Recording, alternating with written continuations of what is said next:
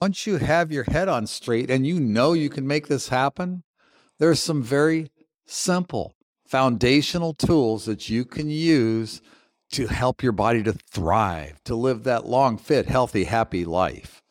You're going to hydrate. You're going to drink every day.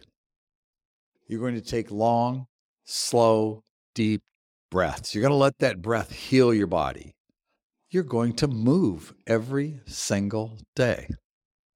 You're going to eat premium food.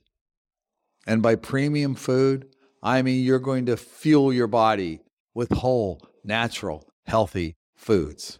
You're going to get good sleep. You're going to learn how to sleep well, and you're going to work on improving your sleep so that you don't wake up all times during the night and that you wake up refreshed and healthy and happy. The last thing you've got to do is keep working on that mindset, keep that positive attitude.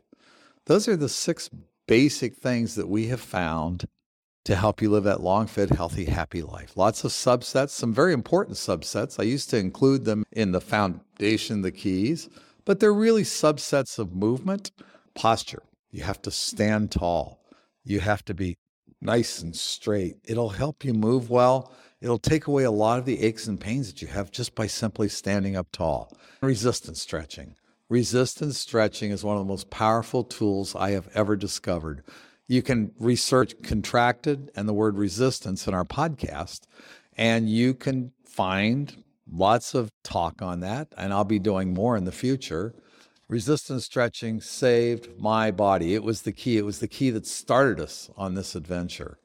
So that's it. There's your foundations. And it's always a good reminder, if you've heard the foundations before, it's a good reminder that it really is simple. That's why we spend so much time on mindset, because the actual simplicity of what you need to do physically is amazing. It's amazingly simple. So until we talk next time, may you move well, stay healthy, and be abundantly happy. Thank you for listening today.